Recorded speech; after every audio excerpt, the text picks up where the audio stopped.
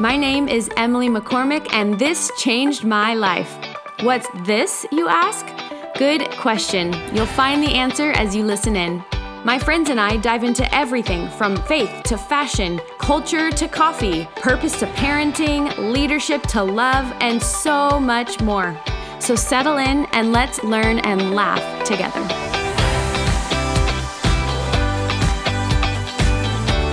Hello, friends. I hope you are having a great day. I am almost to my 40th episode. Crazy. I'm really excited about the 40th one, so stay tuned. It is coming soon. So today I wanted to talk to you about the idea of what does it mean to be fully committed. And when I talk about that, for me, my faith, my love for Jesus, for God is like the epitome, the most important, the thing that has changed my life more than anything else. And if you've listened to this podcast for more than a few episodes, you know that by now. But I wanted to just talk about what does it mean to be fully committed, to have your whole heart, your whole being be committed to Jesus. So there's this verse that I have loved since probably high school. It's been one of my very, very favorites, and it's 2 Chronicles 16:9. The eyes of the Lord search the whole earth in order to strengthen those whose hearts are fully committed to Him. Fully committed. And I don't know about you, but I need to be strengthened in every area of my life. I feel very weak in so many areas, whether it's mental, physical, parenting, marriage, friendship, looking for wisdom for things. There are so many areas that I need to find strength in. And so that verse was really profound to me because I thought, man, He's not looking for the perfect. He's not looking for those who are performing well. He's not looking for those who are doing the most stuff. It says whose hearts are fully committed to Him. Fully committed to Him. I'm like, okay, God, what does that look like? And for you, what does that look like to be fully committed to Him? Mark 12:29, I think, gives us a clear picture of what that might look like. Love the Lord your God with all your heart, all your soul, all your mind, and all your strength. So I'm going to preach a little bit here. So turn your receiving brain on for a little sermon, if you will, a mini sermon. And I'm just going to quickly go into what might that look like, okay? Now, we all have different strengths, right? I may be really strong with loving God with my heart, or maybe it's with maybe you're like, no, I'm like with my mind. I like really understand the scriptures. I really have thought through it. So we all have different strengths, and we also all have different areas where we need to grow. I don't think any of us would be able to say, oh yeah, I love Him with all my heart, soul, mind, and strength, and I'm doing excellent in all those areas. So the question then we ask is, where are we weak and where do we need to be strengthened? Like I said in that first verse, it said He's looking to strengthen those whose hearts are fully committed to Him by the power of the Holy Spirit. So I want to quickly go through, what does it look like with your heart, soul, mind, and strength? Those are 4 areas. So what would it be like if we loved Him with all of those things? So what is the heart? What does that mean? It's your affection. Out of the overflow of your heart, the mouth speaks. Your affection comes from your heart. The Bible talks about different things. Above all else, guard your heart, for out of it flows everything you do. One of the things I have often prayed is, God, give me thick skin and a soft heart. Let my affections stay there for people even when they've hurt me. Let my affection stay there for softness, even though I want my skin to be thick when I've been hurt, but my heart to stay soft. A way to really honestly answer that question for you is take inventory. Take inventory. What gets your affection? Do you slander? Do you gossip? Are you bitter? Do you have resentment? Do you have wounds that are unhealed that have caused you to have a hard heart? That's how you find out if your heart is soft. Are you affectionate? And I don't just mean sexually or within a marriage or you like hugs. I don't mean that only. But do you find, would others describe you as that? Would others describe you as a soft heart? And yes, towards others, but also to the Lord. How do you find the posture of your heart? The next one is soul, your devotion. The soul is like where you put your devotion. Your soul is not controlled by feelings. It is like your inner identity. Like that is what you would be as like, or how you would describe soul. Psalm 63 says, "Oh God, you are my God. Earnestly I seek you. My soul, like my entire inner being, thirsts for you. My body longs for you. in a dry and weary land where there is no water. I'm longing, like your entire being is longing for God. Your soul, your core identity. It's also our humanity. That's what makes us human, is our soul. We're alive in Christ because our soul is alive in the Spirit. The Holy Spirit changes me and you into His likeness.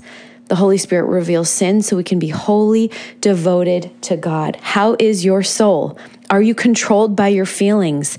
Meaning, how you feel dictates everything. Your feelings matter, but they are not always true, friend. Oh man, I need to cling to that. Your whole being, what would you describe? Do you find your whole being, your soul longing for Christ, craving Christ, or do you find it craving for other things? Are you more devoted to other things? Take inventory. Okay, this is when I really want to focus on your mind, what you think and what you know. What you think and what you know, what you think on, what you meditate on.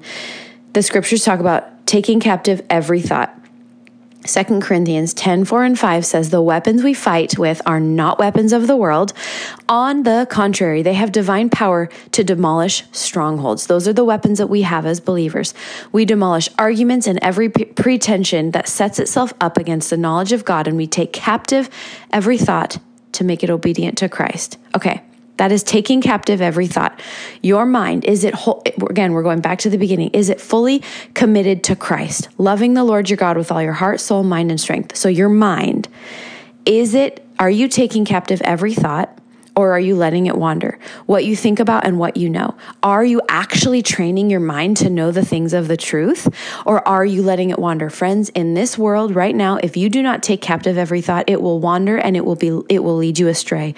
The news, social media, opinions, politics, it will take you to places you do not want to go, which leads me to the next one that says, do not be conformed to this world, but be transformed by the renewing of your what? Of your mind, that you may be able to test and approve what is God's will, His good, pleasing, and perfect will. Romans 12:2. Okay, friends, I'm so passionate about that. Is your mind in the right place? Have you trained your mind to be fully devoted, fully committed to the Lord? It doesn't just happen on accident. It must be trained. Friends, as a believer right now, everything you believe is being attacked. Always. It always has been. But honestly, I think in the West, like never before. Do you know how to answer questions that are being attacked right now? Race, politics, LGBTQ, justice, truth, love. You can't just have an opinion. You have to know the truth. Now hear me, your story matters. Other people's story matter deeply, and we must listen well. But we can't just start with story. We can't just start with a story. We must start with understanding truth, what God says, and how He informs that story.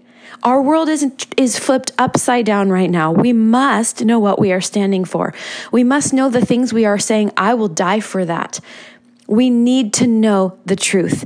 We want to engage culture, love the world, love people who are different with us, not be threatened by that, but also know the truth, which will give you confidence, which will give you boldness.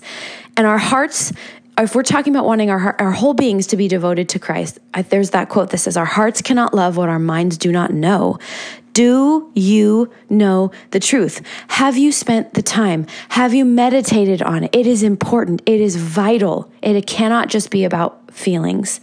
The last one is strength, to love God with every available source that I have. So strength is like my capacity to function effectively. Okay, it might look like passion, honestly. Your strength, every available source in you. Do you love Him with all of that? So it doesn't just mean when I'm at church leading worship, do I love Him with all of that? No, it means when you go online, do you love Him with all of that? Do you not look at pornography? Do you not scroll and compare yourself with everybody else? Do you not get jealous because you're focusing on the things you don't have versus the things you have? Okay, it means everything. Online, love Him with your strength. Parenting, love Him with your strength. Marriage, love Him with your strength. Personally, like your own personal life, love Him with all your strength, with every source that you have in your being. Do you love Him with all of that? So back to that original question, what area do you find in those four things is maybe your weakest link? What is your weakest link? heart, soul, mind, or strength, because we want to be people whose hearts are fully committed to Him. It says in the scriptures, God longs to strengthen those whose hearts are fully committed to Him. I need strength in my marriage, in my intimacy, in my parenting, in my friendships, in my leadership, in my learning as I learn, in my ability to listen and not be defensive, in my mind and growing and learning as I start seminary and as I study the scriptures. God, help me, strengthen me. So that is my hope and my prayer for you. Thank you for sitting through my mini sermon. Evaluate, do a little kind of pause and reflect. Maybe go back if I talk too much, slow it down and say, okay, God, what is the area in those things that Emily mentioned that I need to reflect on where I'm not fully committed to you, God? Heart, mind, soul, strength.